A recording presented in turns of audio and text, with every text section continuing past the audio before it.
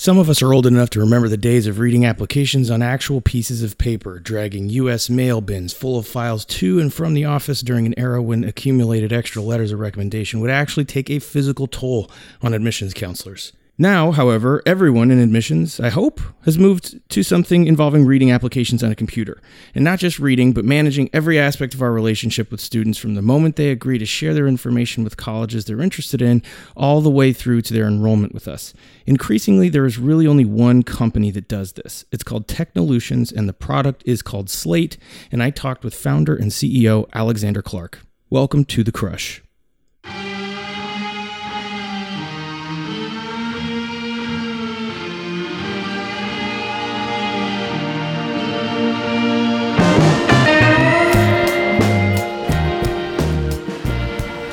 Okay, let me pause right here and acknowledge the absolute horror show that is happening along our southern border at the hands of the Immigration and Customs Enforcement Department, or ICE, at the direction of Jeff Sessions, Christian Nielsen of the Department of Homeland Security, and President Donald Trump. It separated over 2,000 children from their parents cruelly, unnecessarily, and traumatically. This represents my worst fears about this administration coming true, and we should all be beyond outraged. So if you want to help, I can recommend donating to Raices Texas. That's RAICES Texas.org, where your donation will help provide free and low-cost legal services to immigrant and refugee families in Texas who are going through this. Again, that is RaicesTexas.org. Okay, so welcome. I'm Davin Sweeney. I'm a college counselor who talks to tech entrepreneurs who are changing the game in admissions, like my guest today, Alexander Clark, founding CEO of Technolutions, whose most stunningly successful product is known as Slate. And this is episode 25. Holy cow. We've come a long way. It feels like a big deal to me, and I'm so thankful to those who listen to it and share it around, like Jillian Greenspan, Assistant Dean of Admissions at lovely Hamilton College in upstate Clinton, New York, who came and introduced herself to me after my presentation at the New England, New York State Association of College Admissions Counseling Regional Super Conference a few weeks back at the Marist campus. It totally made my day. I have some semblance of an understanding that people actually listen to this show, but man, it was cool to meet a live one. So thanks, Jillian, and thanks to the rest of you who do tune in. Welcome if you're new. Please subscribe and rate the show on iTunes. Guys, I finally did the software update, and man, they make it so easy now. The stars are in the iTunes, in the little podcast app. The stars are right there. They're begging for you to click them. Grab your friend's phone. Do it for them. That way we'll head right to the top of the charts. Okay, my goal here is to be the Cardi B of admissions podcasting. Help make my dream come true, guys, please. Thank you very much. Okay, so this might be like the a zillionth time I've said something like this, but to all the true crush heads out there, shout out to Jillian. Apologies for the distance between episodes because, well, something kind of weird happened shortly after I interviewed Alexander, and that is that I got a new job. That's right. I have moved to the other side of the admissions equation here and took a job as the director of college counseling in the New York City office with the renowned college counseling outfit CollegeWise. I hope to have more on all of this for you at some point, but I did want to make it clear that the vantage point from which I'll be sharing my absolutely critical insights here has changed from the college side to the student counseling side. So I'll miss Rochester a ton because in most ways, it pretty much taught me everything I know, but I'm thrilled with my new job and I can't wait to report to you all on the things I'm learning from over here and especially reconciling them with what I used to do over there, as it were. So in the interest of full disclosure here, this interview was conducted while I was still in the employ of the lovely University of Rochester. Okay, so what is Slate? Personally, this is the thing that occupied most moments of my life for about 18 months or so back at Rochester because I was the guy in my office responsible for plugging this system into our operation with the help of Jen, Ziad, and Tanya. Let's give credit where credit is due here. Miss you guys. So during this time, I learned acutely how much of the admissions operation can be supported by Slate. So here's a hypothetical life cycle of a student's relationship to our system. We upload the names of kids that we buy from the College Board after they take the PSAT. We set up email campaigns in our system saying, hey there, check out our college and add your name to our mailing list. We notice that a student opens that email. We encourage them to roam our website, and we can see how much time they spent on which parts of our website. We set up events and encourage them to attend events like high school visits and interviews. Let's say the student meets us at these events or visits campus. Well, yep, we've logged that too. The student ultimately applies, and we can then show them the status of their application and the name of the admissions counselor assigned to their territory. We can read and take notes on your application. If we want to take into account that you visited with us on campus or at a college fair or interview, we can see all of that while we're reading the application. We can make our final decision and then send you the notification. And if it's an admit, we can even program digital confetti to rain down your screen. We can then take your money, that is your non-refundable tuition deposit, and then you're in. It's over. So there are 9 trillion additional functionalities within the Slate system that are constantly emerging. In fact, this is arguably the high point of the annual Slate Summit conference that draws thousands of people from hundreds of colleges that use Slate. The summit, which, by the way, is happening this coming Wednesday, June 27th, and which Alexander and I discussed in the interview. And yet it strikes me that most people on the non-college side of this process have no idea what it is. Everybody knows about Naviance, which is used on the high school side, but my experience has been that the reverse is surprisingly untrue. High school folks may have heard about it, but knowledge of it usually ends there, and perhaps there's some measure of ignorance, in fact, being bliss on this account. But if you're listening to this, then my guess is you ain't no blissful idiot. You're here for the knowledge. So let me shut up and let's learn about it. I talked to Alexander from the top floor of the office building, which houses their offices overlooking Yale's campus in New Haven, Connecticut.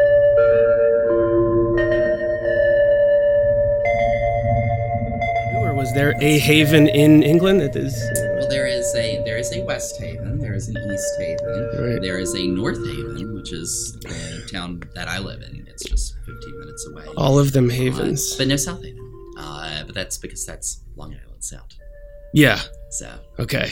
That'd be tough. Live in South Haven. Right, but once you guys do that like tech thing where you just break off and create a water world, that's like its own thing, like they're going to do in San Francisco, then you can be South Haven. Yeah, exactly. In, Long Island Sound. Right. What do you think? Who knows? I'm counting on this. There's a reason we're on the top floor here. We do have lower floors as well, but those will be eventually all this will be waterfront. Right. Those will be the first to go. Yes. Those short-sighted people on the bottom floors. Right? Yeah.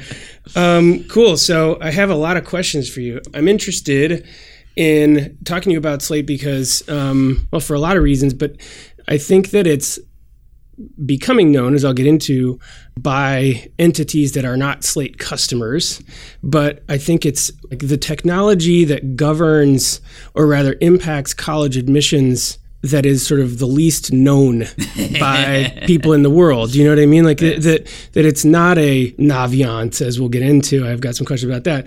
But, so this is sort of, it's fascinating for a bunch of cultural reasons and all kinds of things. But so we'll get into those. But just to get started, what is Slate for the uninitiated, for people that are turning this on, that are listening to it and saying, what's the big deal? So Slate is a CRM system. I wouldn't have originally described it as a CRM. What's CRM stand for? It can mean a number of different things, everything from customer relationship management to constituent relationship management. But the idea that you are amassing data on all of those with whom you are interacting to enable you to better serve those interactions. And so it allows a team of people, be that a school, be that a sales office, to be keeping track of all of the different interactions they're individually having, but also letting them be much more intelligent about how they communicate with folks.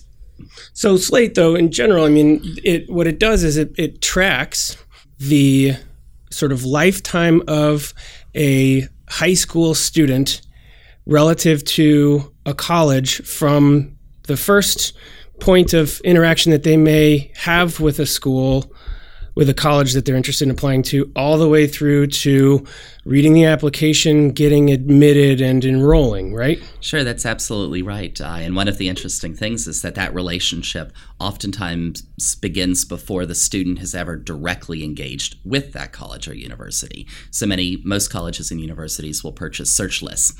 So when you take the SAT or the ACT, those organizations are then turning around and remarketing the names and contact information to schools so that those schools can begin communicating. can begin burying students in brochures, right? There certainly is a lot of print and electronic collateral. But Slate is different, that it engages prior to that.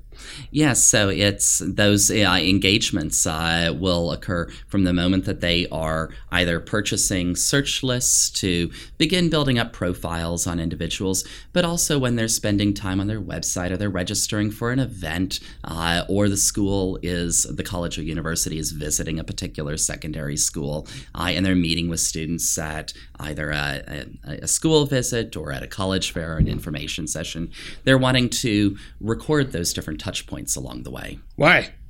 It serves a number of different factors. One is just simply that a college can't be everywhere. And if they can be tracking which schools are delivering them applicants, delivering them admitted students, delivering them ultimately students that enroll, there certainly is a great deal of utility in knowing where do you perhaps return.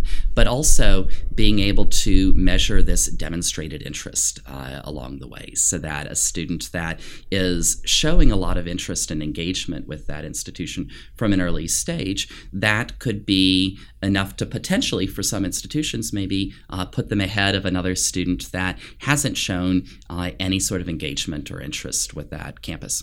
I have some questions further down the road about this concept of demonstrated interest. It's a hot topic in our line of work, and it's something that Slate is, I think, uniquely concerned with.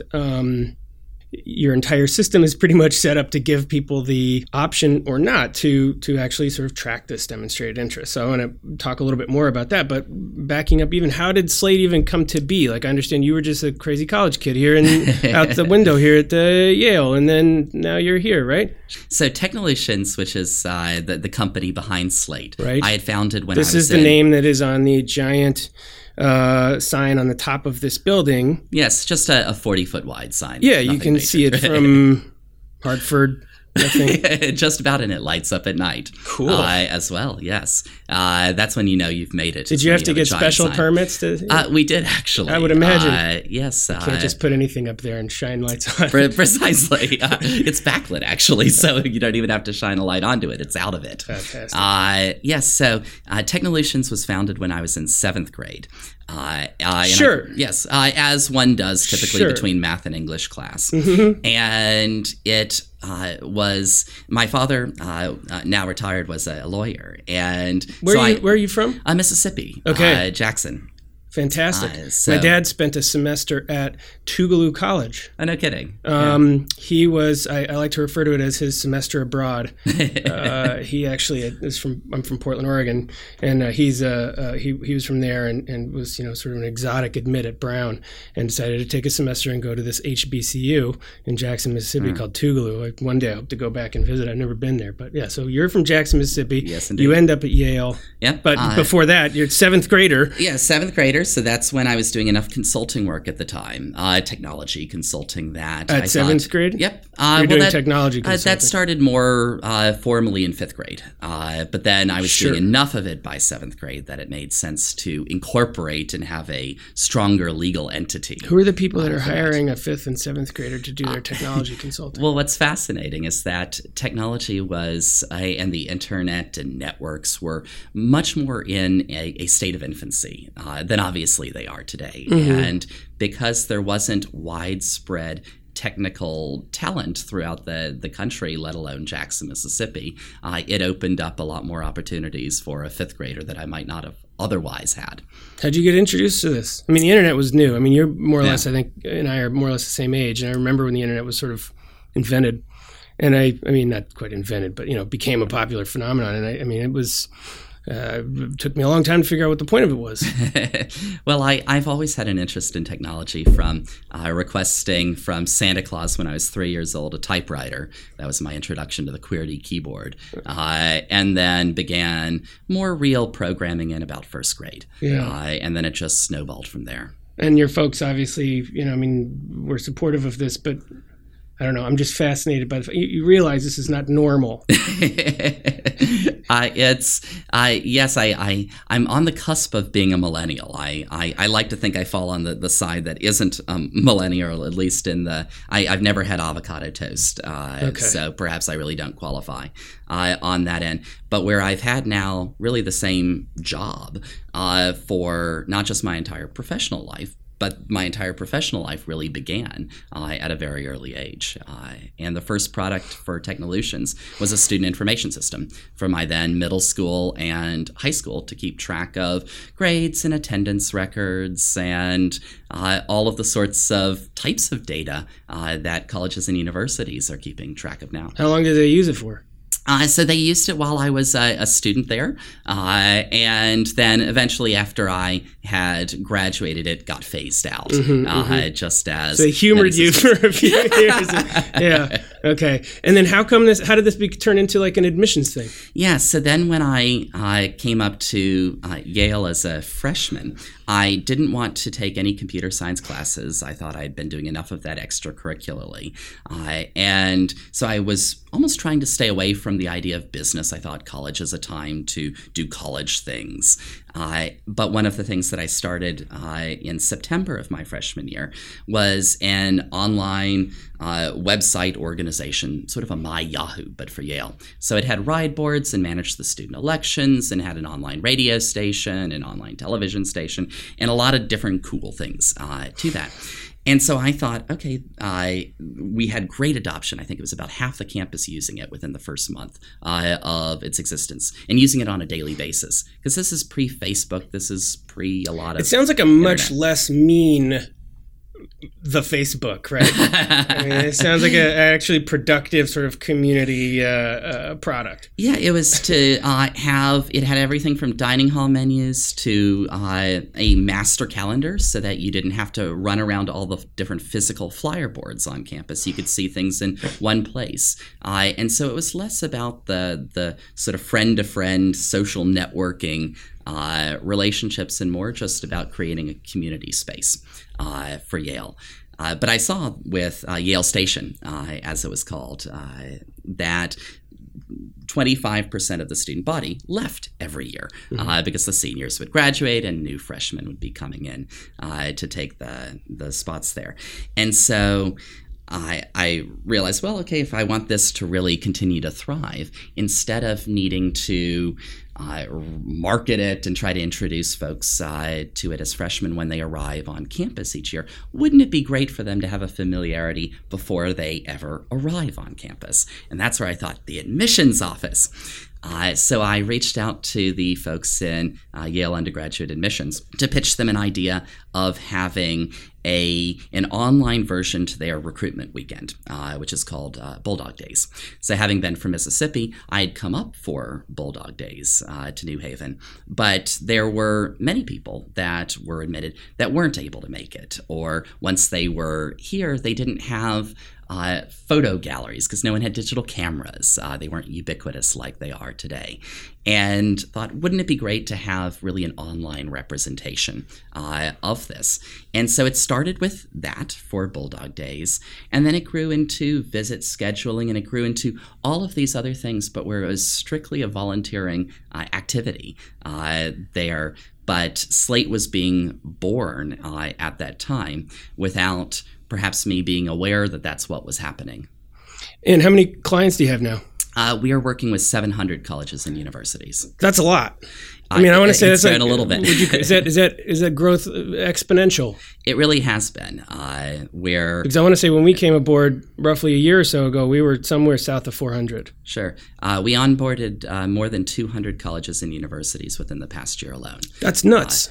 And one of the things that I tell people is that this is like, every single college, I tell like high school counselors, like every single college that you're telling kids to apply to more or less is using Slate now. And they have no idea. Yeah. I mean, they're going to, but they have no idea. Why do you think the product's so popular? I mean, you guys entered a pretty crowded marketplace. I mean, I think there were a lot of solutions to this problem of, admissions sort of CRM software. Like, what did you guys do right? Yeah, I think that there's several things that we focused on that perhaps weren't the centers of attention for some other organizations. Specifically, we've cared a lot about the experience from the beginning. And that's really meaning, what is it that we want admissions offices to be experiencing? What is it that they want to be interacting with? So instead of taking this approach where we go and design something and hope that people will use it or that it will resonate with them, we were very, very good listeners early on, and we've tried to remain exceptionally good listeners today. So instead of trying to needing to know absolutely everything about the world of admissions, it was good that none of us had admissions backgrounds initially, because we didn't know anything. We simply listened to what schools were saying. Hey, if we can solve this particular problem, and then it became something else that they wanted to solve or to make their lives easier. And so that's something that I think has helped tremendously. And also just this idea of breaking down silos. Technology can make a process more efficient in many ways, but sometimes technology creates inefficiencies of its own. That they have an email tool, and that's separate from how they have students registering for events, and that's a separate product from something else. And that you aren't necessarily making the lives better for admissions staff because their lives are now split between so many different systems. And with Slate, we've tried to bring all of these different activities together so that we're not trying to be something for everyone on campus, but in this world of higher education admissions, trying to help them manage absolutely all that they do. You talked about the experience, and, hands down, the sort of most, the biggest experience that one can have, I think, when it comes to Slate, besides actually being a user or a client and implementing it and stuff, which is an experience. I'm not gonna lie, as a Slate captain here who has been embroiled in it for a year. But the biggest thing is the friggin' Slate Summit, man. I mean, I think only like Burning Man gets people more hyped. Yes, we don't have any body paints just yet. Not yet. I mean, stay tuned. I don't spoil the surprise here. Okay. It's wild how excited people get for this. I've only been once, and you've had how many now? We just hosted our fifth at the last summer, and we had 2,000 attendees. Right. So this thing. It involved like, I can't even. There were like big giant sailboats, cannons going off. Like, talk to me about the energy there and why this is like such a cultural phenomenon for people. Like, why do they get so excited about this? Sure. Yeah. So the summit is a special event that we host. One of my childhood dreams had always been to either be the producer or director of a Super Bowl halftime show or the Academy Awards or some live spectacle and event. And as I've learned over the years, it turns out it's like one guy who does all these ones, like the Olympic opening games. And so if you want to break into that field, it's a tough one. But the summit, we get to have a lot of fun with it. And what makes it truly so special is that it's schools, colleges and universities that are sharing really their proprietary discoveries openly with one another. That this is fundamentally different than so many commercial environments where companies that might be going to a conference would be guarded about what they want to share. And here you have colleges that are being appropriately collegial, and they are talking about what works well, not just from a technology perspective, but from a process. How is it that they can help to inform and educate others, and how can they be informed and educated by that?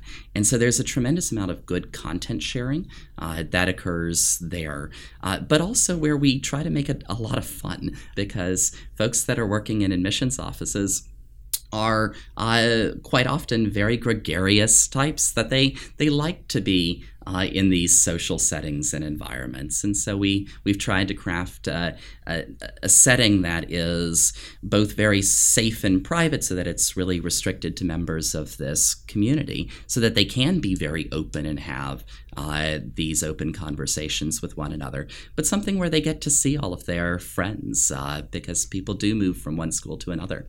And one of the other things, too, that's kind of nice about it is I think that there's, because a lot of places that house their Slate operation in their admissions office, but a lot of places do it in their IT departments, too.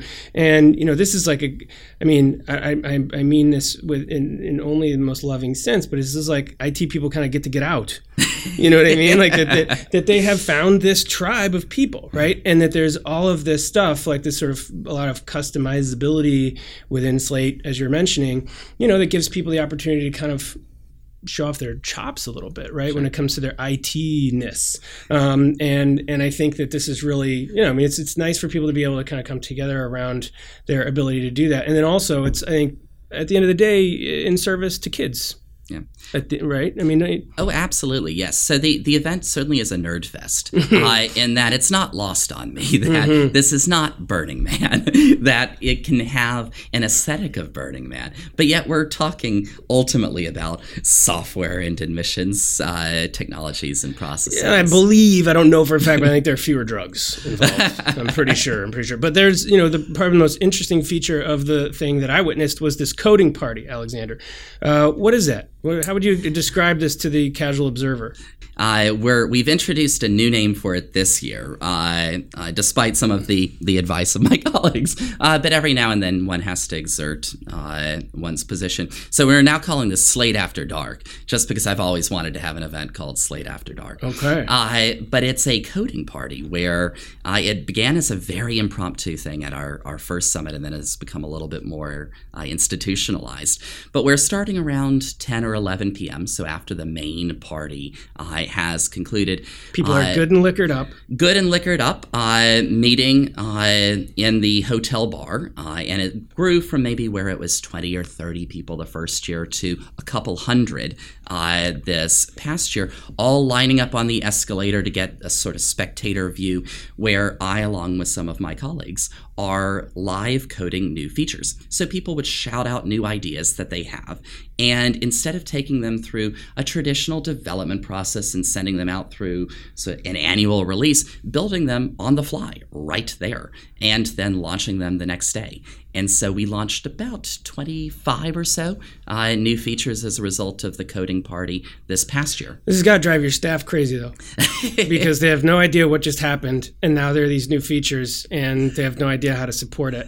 Yeah, that's part of the goal of any sort of an agile release process, is that we don't want to even presume to know how something's going to be used. Our approach to development is that it's better to get something out in front of people earlier on so that they can begin using it, begin providing feedback. So instead of needing to go and re-engineer something from the beginning, you have a very, very active communication cycle where the folks using it are truly partners in the development process.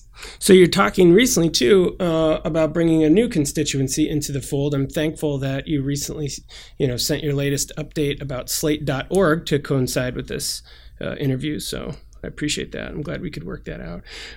Slate.org being essentially, I think, more, I'll have you describe it, but to me, it looks like something that will sort of face the high school side, the counseling offices, and provide them with a free resource to sort of manage a lot of the college admissions stuff via a Slate platform. Is that more or less the case? That's exactly correct. So all of the colleges with which we're working, they, of course, are turning around and working with the roughly 50,000 secondary schools in this country and abroad. And so they are having very regular interactions with the school counselors at these secondary schools, from school visits to reaching out to them to say, we need these additional materials for these different types of students. But it was very siloed. Each school was needing to handle this very independently. So if they had a school portal for school counselors, then if you wanted to go to Yale's, that was different than Harvard's, was different than any other institutions. And what we are approaching with Slate.org is something that is entirely a free service. It will forever be a free service. We don't want any piece of it to ever be revenue generating in any sort of way.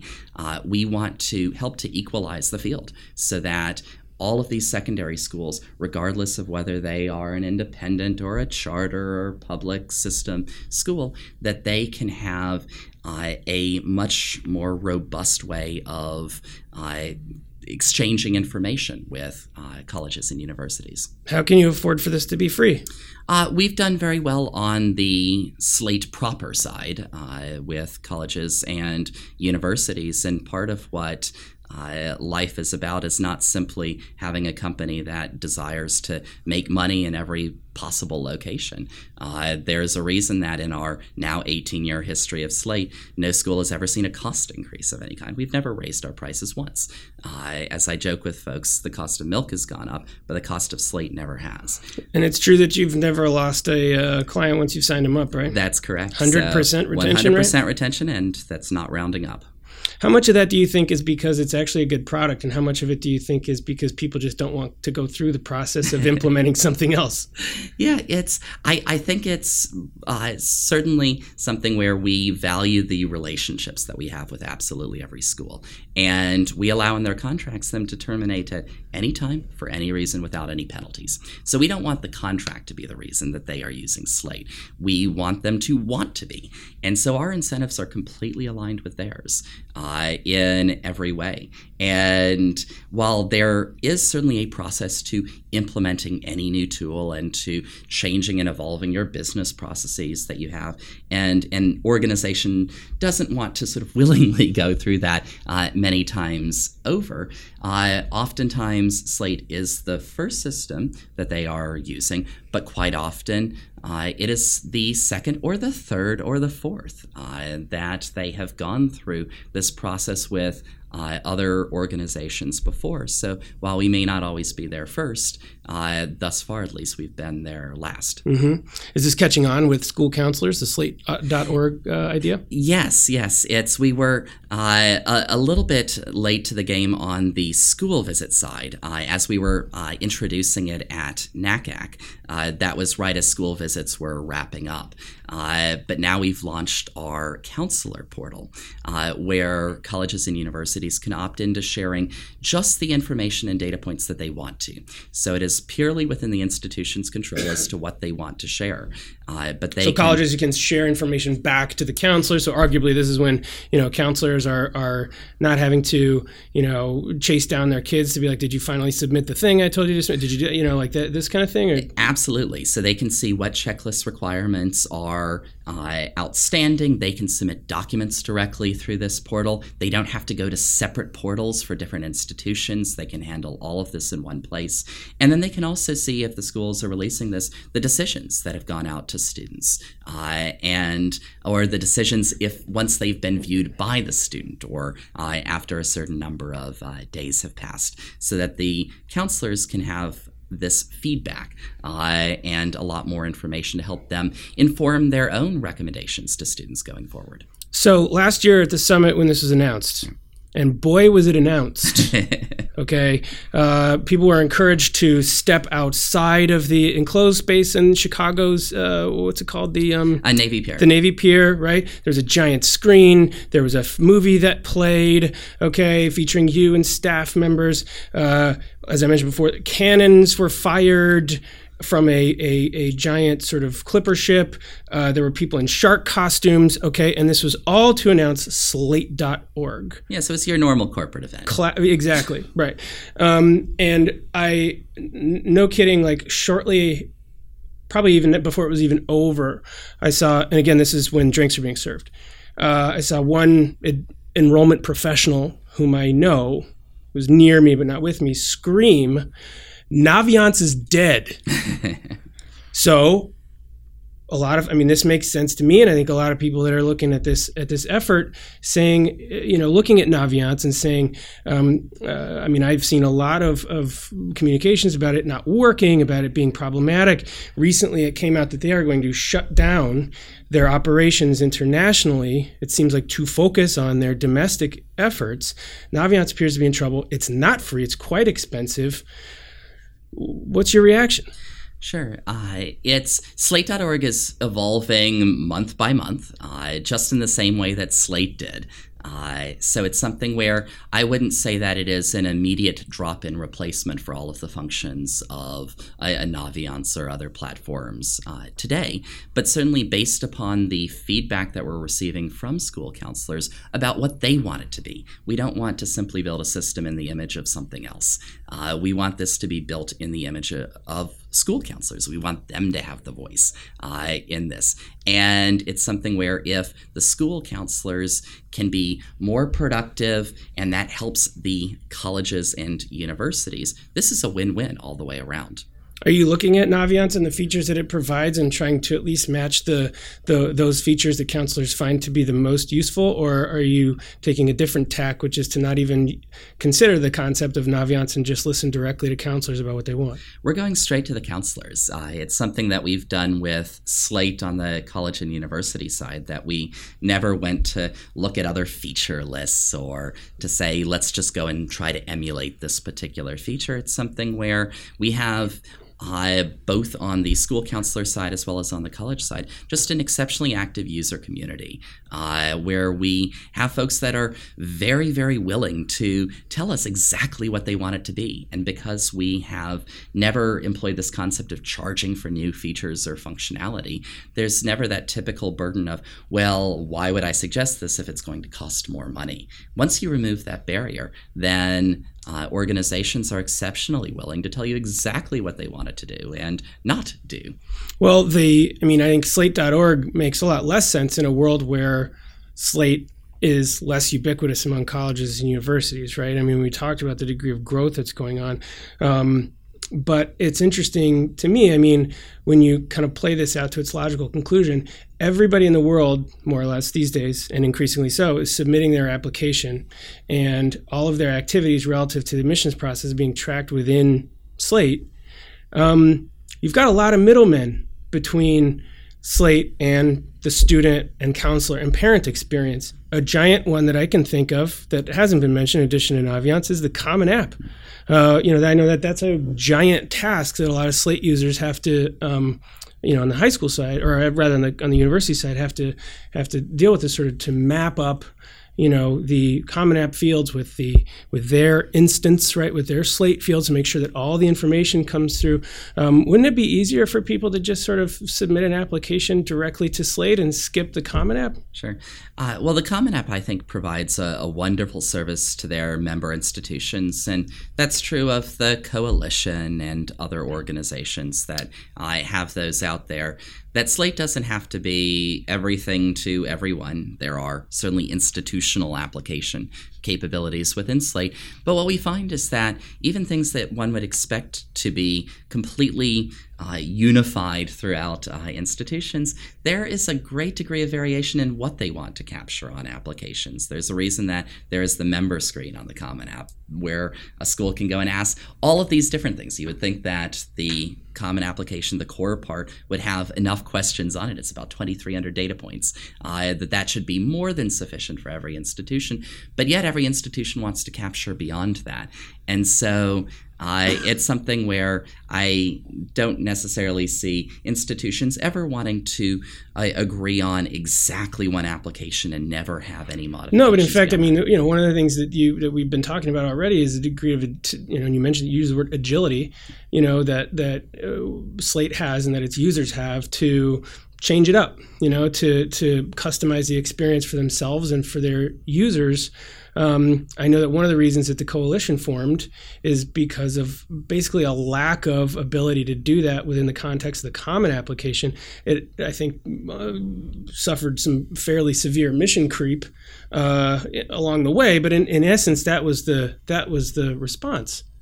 Yes, it's what I've heard described as just this notion that the world needs a certain degree of competition in whatever the field may be, that you don't want to force everyone into one particular system or environment, that there is a balance that can be helped along, and certainly the Coalition can help to provide another option, be it ones where schools want to be collecting information through that means, or something even where particular applicants may feel that the types of questions or the format of questions that the coalition application is asking maybe allows them to better represent themselves to an institution. Maybe. It's tough. Well, I think it's a challenge, whatever the format may be. As a member institution. Well, you think so many institutions now are the small private liberal arts colleges. They're receiving 5,000, 6,000, 7,000 applications per year. Then you've got larger schools that maybe once upon a time received 15,000, now are receiving 30, 40, 50,000 applications. There are big publics that are receiving 100,000 applications. And whatever that form may be, it's awfully challenging to be able to read enough into someone to be able to make decisions. And it's quite admirable what admissions offices seek to do with this, because there are so many different touch points. That's why we're seeing much more an incorporation of things like digital portfolios, where students can be expressing themselves not just through the typical essays, but also through new media items, digital videos and audio and other formats. Has anybody tried to buy Technolutions from you? Oh, constantly. About 5 to 10 LinkedIn messages that I receive to that effect per day. And we don't respond to any of them.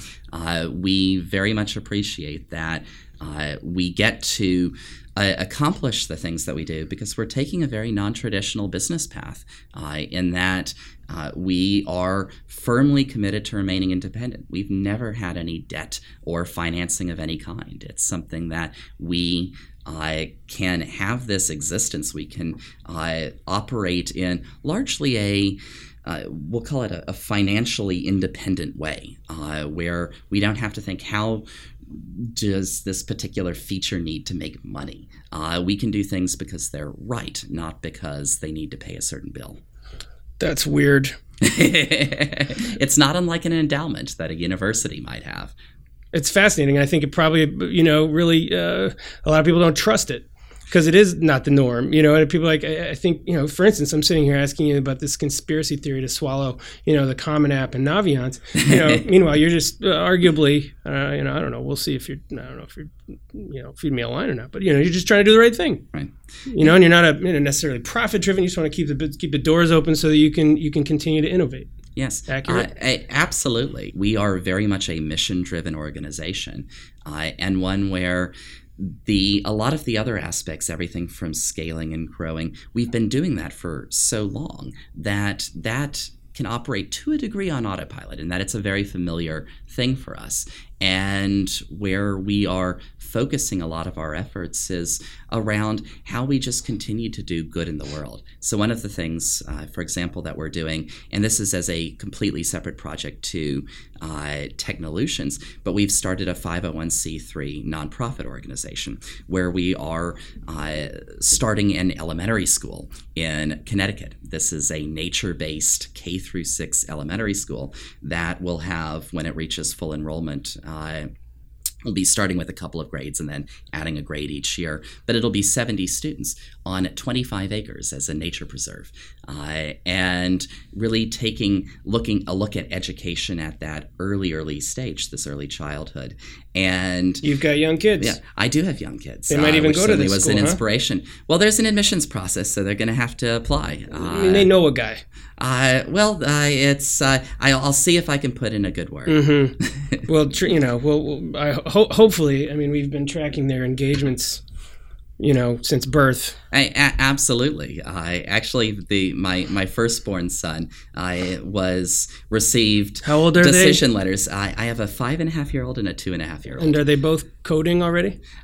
Not yet. Although okay. Both children have appeared in some of our summit-related videos. I want to switch gears a little bit, and I want to ask you about privacy. Sure. Because you collect ungodly amounts of data, and I believe even have been known to sort of cackle knowingly about the degree to which Slate retains everything. Like, it's really, really hard to lose data that goes into the system.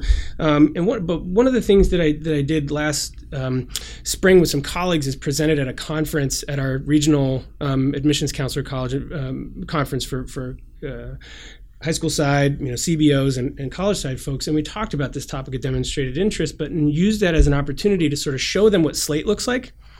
And so it was a room of mainly high school counselors, and I asked them, raise their hand if you'd ever seen this before, and that one went up, right?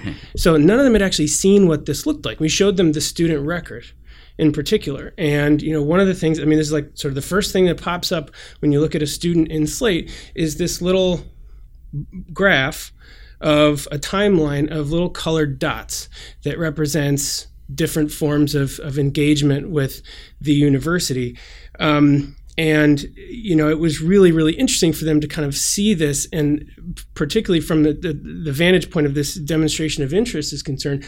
I sit on panels with places like Yale, who very much say we do not track demonstrated interest at all. And a lot of the very elite places where the interest is sort of implied, they don't want you to bother them with requests to do interviews. They're not going to count the number of times you emailed them and give you points for that, none of that kind of stuff. But they can see what your activity has sort of been relative to the college. Do you think it's fair now, really, for schools like Yale and University of Chicago and Harvard and places like this who use Slate to say we do not track demonstrated interest? Sure. I think it certainly will vary based upon the institution. That some institutions find that if a student visits campus, they are dramatically more likely to yield, to enroll if they are to be admitted. That's just such a pronounced form. And many admissions offices are very upfront with making that clear. The challenge with any sort of demonstrated interest is you don't want someone to be gaming a particular system, right? Right. Basically, this is what a lot of kids feel like they maybe have the ability to do, is to petition their way in via quantity of demonstrated interest. Yeah, I think a lot of times that will show and ring hollow. If it's too forced, in the same way that a student for some institutions, maybe if they are showing that they think, all right, a college or university loves extracurricular involvement, so I'm going to participate in these 20 different extracurriculars. And it's not purely quantity with any of these types of interactions. There are things that are showing an interest in that coming and visiting campus is a good and appropriate thing to do where possible, because that's a way of seeing the institution that you're considering. What about clicking and opening emails? Those are oftentimes... We can see the number of times a student opens an individual email. Yes. Yeah. Yes. A lot of times institutions will be using this in a much more aggregated way. That if you think that an institution's receiving 40,000 applications and maybe they have a search pool of several 100,000 people, they're not going to every individual person and caring about or even considering what are their individual clicks or opens. It's much more about this aggregated data too. That what emails are they sending are actually more useful to the recipients. We're in the hair splitting business, especially these guys over my shoulder here. You know what I mean? They get 40,000 applications and they admit, 2,000 or something. It's like you've got this really powerful tool. You've got a very powerful tool that's going to help you, make decisions about who to offer these very rare sort of admissions decisions to. Why wouldn't you use it, right? Because you can say, yeah, you're not going to look at did this student click on that email, but you could put a little score on that. You could add a number to figure into some sort of broader predictive model to say if a student clicks on emails more than other students, they're more likely to enroll, stuff like that, right? You can get really, really micro with this. Right. That certainly is a possibility from a technology perspective, and indeed there are institutions that take it to different places. So, for example, there are institutions that are very actively using predictive modeling and engagement scoring, but to help determine if they have a finite number of view books to whom they should mail them. And so that it's helping to drive these outreach efforts. And that it may not be coming into play at all during the admissions process when they're evaluating an application. There certainly are other schools that employ predictive modeling during an application process because they may have other types of constraints as an institution that they have to hit their target very, very precisely. Which is to say, as the decisions are coming in, they have a kind of a real-time look at sort of what their class is shaping up to be, and they can sort of change decisions to fit with their model. Absolutely, and where there can be this real-time process, because it is something that is a decision doesn't always exist in a vacuum. It's in this greater context of what does the overall class look like, because they want a variety of different types of students and interests to be comprising their class. But that if you think you're building an orchestra, for example, you want someone to be playing each instrument to be represented there. You can't just say you're all the best violinists in the world, and then you have a wonderful string section. A massive you don't one. Have something, a massive string section. Just like a giant string orchestra. That's it. I would miss the horns. There is a feature called Ping. Can you describe that? Sure. So Ping is like Google Analytics, which is on practically every website these days, in that it will record that an access to a particular page is occurring and from where it came. So was it from a Facebook post, or was it from a Google search, or some sort of a paid advertisement that an institution may have had? So where are they coming? How much time is being spent on a particular page, and where are they going next? All data points that Google Analytics would be capturing, but something where it helps to extend that further in a way that is being employed by nearly every commercial organization out there as well now, but where those accesses can be correlated back to particular individuals' records. And so it's now going beyond just this idea that these are very popular pages to say these are very popular pages among students who ultimately end up enrolling, or these are very popular pages for these particular students. And so maybe they have an implicit interest in the athletics that they haven't specifically mentioned, but that because they're spending a lot of time on the athletics department website, this may be an interest that a school can infer. Implicit interest is an interesting thing. How far deeply into one's soul one can peer from just how much time they're spending on an athletics department website is unclear. Obviously, an individual is much more than simply clicks and opens, but that it can provide additional insights into how to communicate more increasingly relevant information to those individuals. So I don't think a lot of people know about this, and I think that this is one of the things that I found particularly sort of shocking or surprising when I presented to this group of school counselors who didn't really know kind of how Slate worked and how ubiquitous it was. Do you think that, especially when it comes to Ping and sort of tracking people's, activities on websites, schools can turn that off. We can turn that off. But do you think students should have the option to do that, to say, don't track my activities? Sure. Yeah, it's something where the EU has their right to be forgotten legislation, and some of this will evolve with GDPR, which is legislation coming out of the European Union for that. Certainly, there are browsers options to be able to block different types of cookies as part of that as well. And as you mentioned, it certainly is opt-in for an institution. So there are mechanisms for individuals to pull up an incognito window too. It's not so dissimilar from the idea that you go to a particular site and you're looking at shoes, and now those are appearing for you in all of these different locations. These types of activities really have become pretty commonplace, certainly throughout the commercial world with things, and are increasingly utilized by the nonprofit sector as well. Why can't a casual snoop find a list of Slate users anywhere? Why can't a high school counselor figure out all the schools, all the colleges that are Slate customers? Sure. We've always believed that it's the institution's relationship with their applicants and their school's counselors that matters. And so there is no Slate or Technolutions branding on any public-facing institutional page. That is their time and opportunity and place to be promoting their programs and their identity and institution, and that we are helping with the back office operations, if anything. And so certainly there are students and counselors and parents that are interacting with Slate, but that's not the interaction really that matters. We are a technology provider to that, and who they're really interacting with is that institution in the same way that we use Amazon Web Services. And so one could say that they're interacting with Amazon Web Services at another layer, but yet, and they're not aware of that. But of course, they are just another layer in this technology stack. But you can see how the most sort of savvy and militant counselors out there who are guiding students would want to know which schools are tracking clicks and web traffic. You know what I mean?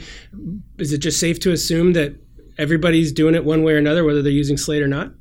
It certainly has become quite commonplace. Again, how institutions use it or whether they opt into enabling this type of additional activity engagement tracking really is going to vary based upon the institution. But certainly it has become ubiquitous with nearly every single e-commerce website that's out there, that they're, of course, tracking when you put something even into your shopping cart and you leave. That's how they can follow up with an email to say you left these and now offer you a coupon code. And so this has become much more common practice throughout really almost all types of industries where you have some sort of a customer or a client or a constituent. Mm-hmm. You arguably have one of the richest databases of activity around the college admissions process on planet Earth. You collect every 1 and 0 that passes sort of through the system. What do you do with that data? All of our agreements with schools make it clear that they own their data. It's not our data. We don't have any rights to it. We respect the privacy of their data, and none of this data gets sold or used in any commercial type construct. And so it is very much their data. We certainly are sitting on a trove of information that is there. I think it was in 2017 about 1.5 billion emails were sent through Slate. And so it touches a great many individuals that are out there. But those are relationships between a college and university and their community. Don't you use that data to learn about your customers and how they're using your system? We look at things at a very high level, so we can tell what Slate features are particularly popular with things, and if we have a feature request forum within Slate where schools can suggest new types of functionality or enhancements. And certainly seeing how well utilized particular features are can be a component that goes into that evaluation. But also just for our own capacity planning, we know when emails are likely to be sent out so that we can make sure that we have the infrastructure to be able to support this type of an operation. What's been one of the more interesting things that you've learned about how a college is using Slate? It really is that they are quite consistently and comprehensively across the board are using Slate to manage absolutely all of their touch points. It's that it's become much more of an ecosystem within their admissions office. So instead of it being just a tool that was used to read and evaluate applications, it's for this complete process all the way through to registering for orientation events and arriving on campus, to many schools even pushing that further into their pipeline. So when students have arrived on campus, for colleges and universities that may be thinking a lot more about retention and student success, the idea of feeding certain types of data points back into Slate to help run predictive models so that they can, in communications as well, to help understand better how they can support those students once they arrive on campus, so that you don't just admit them and then say, all right, they're here to fend for themselves, so that you can truly support them as students on campus. A great lead into the next question I have, which is that the University of Rochester in addition to a bunch of other schools, and Yale was on there for a little while, was a design partner with a company called Workday, which is creating a sort of cradle-to-grave solution for colleges, which is to say, starting with student prospects all the way through to student employees, so the complete sort of student information system, everything, all comprehensive, let's say at least leading past or up to the graduation of a student. So it tracks all their activities while they're a student on campus, a degree progress, all that kind of stuff. Tell me about Slate's plan to grow, and is that the direction you're headed? Sure. Yeah. What has always resonated with me is this notion of being a jack of all trades and a master of none, in that there are many student information systems out there, and not that many, but there are a number.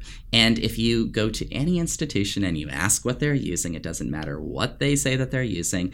They say it with a certain amount of just pain in their voice. People aren't excited about their student information systems, and you have to. It's weird for people to be excited about any technology. Fine. So maybe Slate has been unique in that we garner a level of excitement that you don't typically see. But when you try to be everything to everyone on campus, you can't be bespoke to the needs of individual groups. So how something like admissions on campus operates is very, very different than how a central dean's office may be interacting. That an admissions office operates much more like a marketing arm of the institution. That they are that they're dealing with folks that don't yet have a formalized relationship with the university yet, and so it's a very different type of operation that they have there. And so while our goal is not to ultimately become the one system that runs absolutely everything in a college or university, I think Slate would stop being Slate. And this past year, we introduced Slate for Advancement. And this came out of the... Advancement being the fundraising arm of a university. Exactly, development offices, but can also include alumni relations. Just as an admissions office deals with folks as they are coming, the advancement office, development, alumni, dealing with them on the other side, and being able to similarly allow them to register for events and reunions and make online gifts, but to be able to track those types of engagements as well. And so that's something that was introduced this past year. So what else do you have up your sleeve?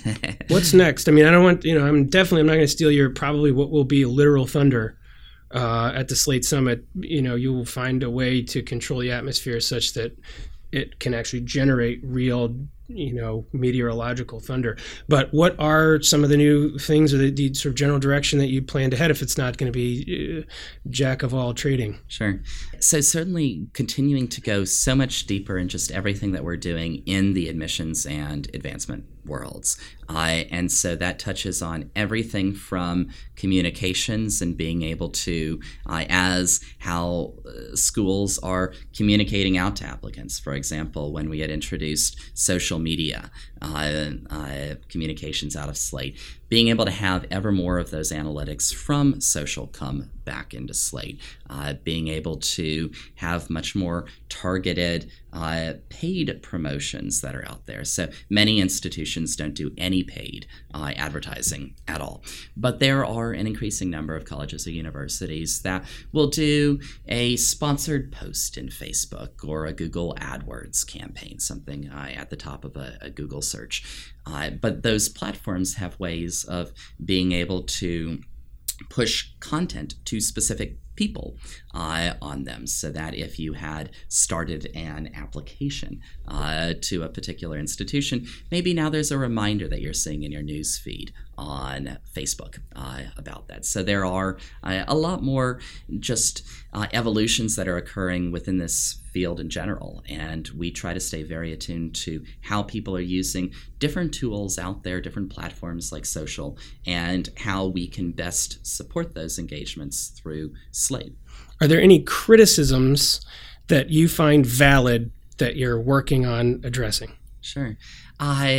Yes. So some of the different types of things that we always are working as a company to do is to understand exactly how people are using things and how they want to be using things. So, for example, when schools are requesting new features or functionality, or they have a particular new type of portal or something that they want to build, because we go so much further than a normal organization would on something, that it's not, we don't get any how do I do this support types of requests. There are some, but I've absolutely submitted some of those. But they're not a lot of them. Okay.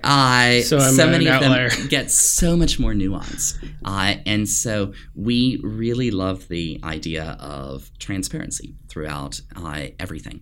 And so one of the things that we will be launching very, very shortly is a new request tracking system for our engagements with schools, so that as they have different types of ideas for things or particular requests, be it even a troubleshooting to try to unearth how something is occurring, ways for them to see exactly where it is within our process and who's working on it and what are particular expected times for something, because is a data integration going to take longer than just a response to a particular question? I mean, of course it will, but being able to show so much more data about things. So that's one where I think that there is always a utility in setting ever better expectations and providing just greater transparency into what's going on in a process. Ever better, by the way, the English translation of the University of Rochester's motto, Meliora, nicely done.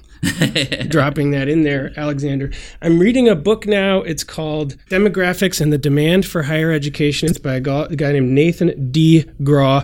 He's a professor at Carleton College. And one of the things that he has mentioned in here, it's a very short book. As you can see, it's not a massive book, because basically the lesson here is pretty clear, and that is the demand is extremely complicated in that we're experiencing, a crested wave of population growth in this country. One of the things that he says right at the outset is that during the recession, the great one, of course, that fertility rates in this country dropped 13% in 5 years.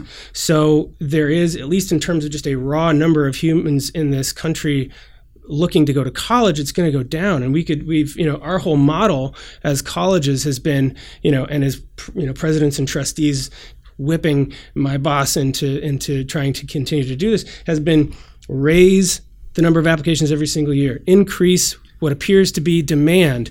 And it's one of the things that has driven the chaos around selectivity in this country, which is that schools look more selective because they're saying no to more people because they're getting more applications, in part because of demographics, in part because the Common App made it easier for a bunch of different reasons. But how are you paying attention to the fact that this issue is a sort of a big friggin' deal that a lot of us are going to be having to pay attention to? Sure.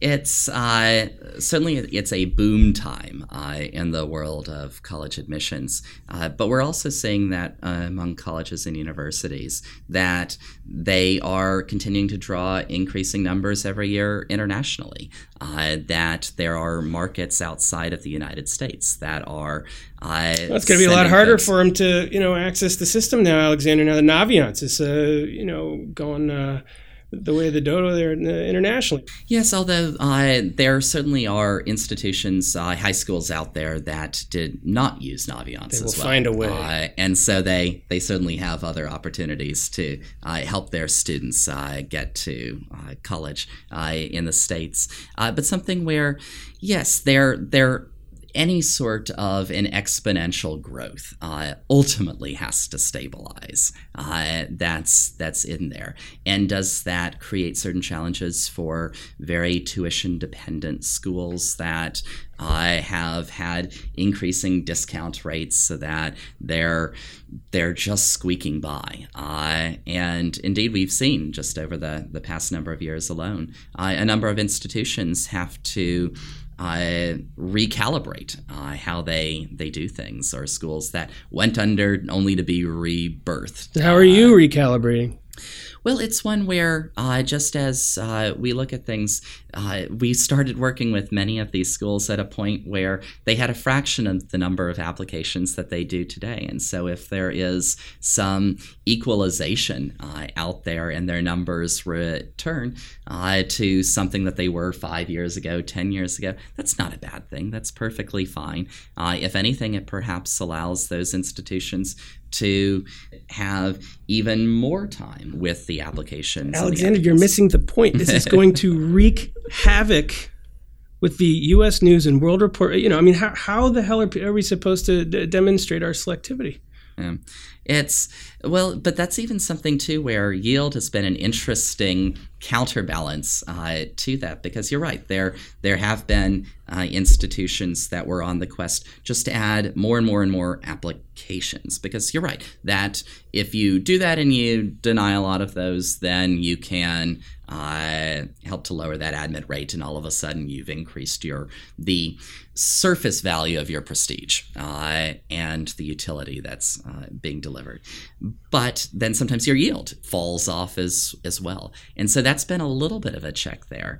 But certainly the institutions with which we're working, I do believe them when they say that they continue to care very much about fit, that they continue to get a lot of applications, and that sometimes makes it harder to get through all of that to find the folks that really are the appropriate fit. But it's something that schools strive very valiantly. Yeah, this is something that Slate arguably helps to sort of provide a shortcut there, doesn't it? Right. In terms of sifting through the mountain of applications and finding the ones that are actually a fit and are interested. Right, and that's what ultimately you have to do, is that when you have that quantity of applications and people with whom you're interacting, you can't just rely upon your own memory or notes that you put on the back of a note card to serve as a memory jog. You have to have some technology to help keep track of all that, because ultimately that's what every school really wants to be achieving. It's not that you want a student to be selecting them if it's not going to be the right fit for them. And that's even where this retention piece comes in too. That if a student transfers out of that institution, that's not necessarily in the overall best interests of the institution either. And so they genuinely do want, as part of admissions, to be finding the students that are going to be a good match. Well, I think that you touched on something that's really important. This is something that a lot of us and I should say, we are basically talking, you and I here, about undergraduate admissions, even though Slate provides services to graduate admissions, medical schools, schools of nursing, education, so on and so forth, right. Schools of business. But, that this is a big concern of ours, and it has become, fortunately, a big topic for conversation in our field, which is not just access, which is to say getting into college, but success, which is getting out of college successfully. And I know you're not trying to, expand and become a jack of all trades and get into student information systems and everything, but I will say that I think if you could do a really good, awesome public service to the extent that your, technology can affect the concept of success at all for students who are maybe coming from backgrounds where they don't have a history of family members having gone to college, they have no idea what they're getting into, students who are the first in their family to go to college, students who are underrepresented minorities, students who are poor. These are all groups who are much less likely to A, get admitted, and B, graduate in 4 years, let alone 6 years. One of the guests on this podcast, Doug Weber, talked about the dangers of graduating. It was either Doug Weber or Ben Kassman talking about the danger of graduating, of not graduating with debt. Right? That your student is 10 times more likely to default on a loan of $5,000 or less than they are of a loan of $100,000. So getting students out the door successfully, and the extent to which Slate could impact that would be, I think, a massive win for this country. Sure.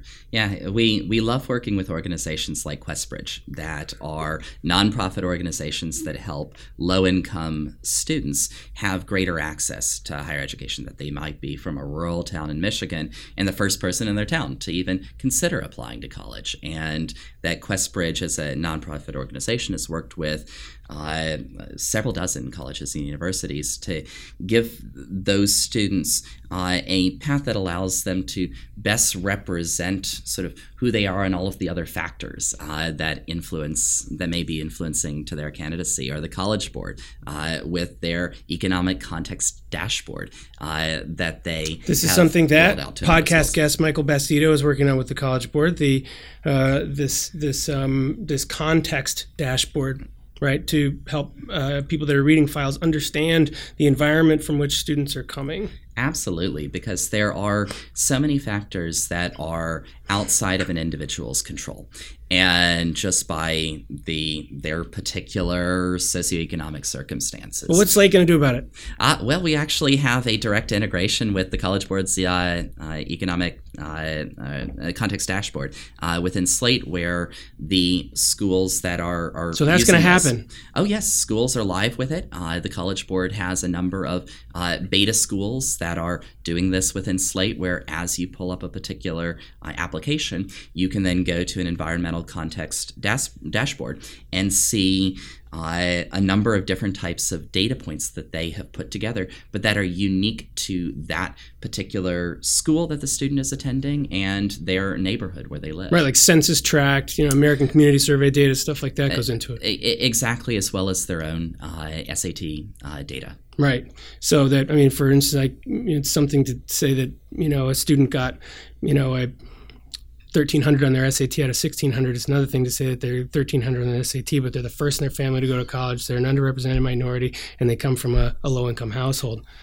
Understanding that context raises that score in your mind quite a bit. Absolutely, and it's more information. And that translates to the rest, not just SAT scores.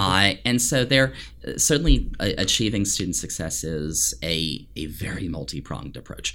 There's so many different types of factors, from having just sufficient on-campus resources and ambassadors to help those students that may be coming from backgrounds that they have so many external influences that may be trying to draw them back because they are caring for a parent or they are needing to send money back. And so these are things that can create so many challenges for that individual. And it's amazing and just breathtaking the grit that has been shown by so many first-generation students that are there. And so I think that, yes, colleges absolutely can always be doing more to help ensure that the success of those. And so it's something where certainly as an organization, we would be a very willing participant in anything that helps to improve access to higher education and to help improve the outcomes of higher education as well. Outstanding. We're happy to have you on that team. You're uniquely situated to really make an impact, and so I look forward to watching that happen. You've been really generous with your time. You've got an empire to run.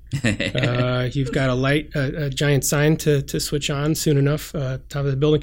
Anything else before I let you get back to?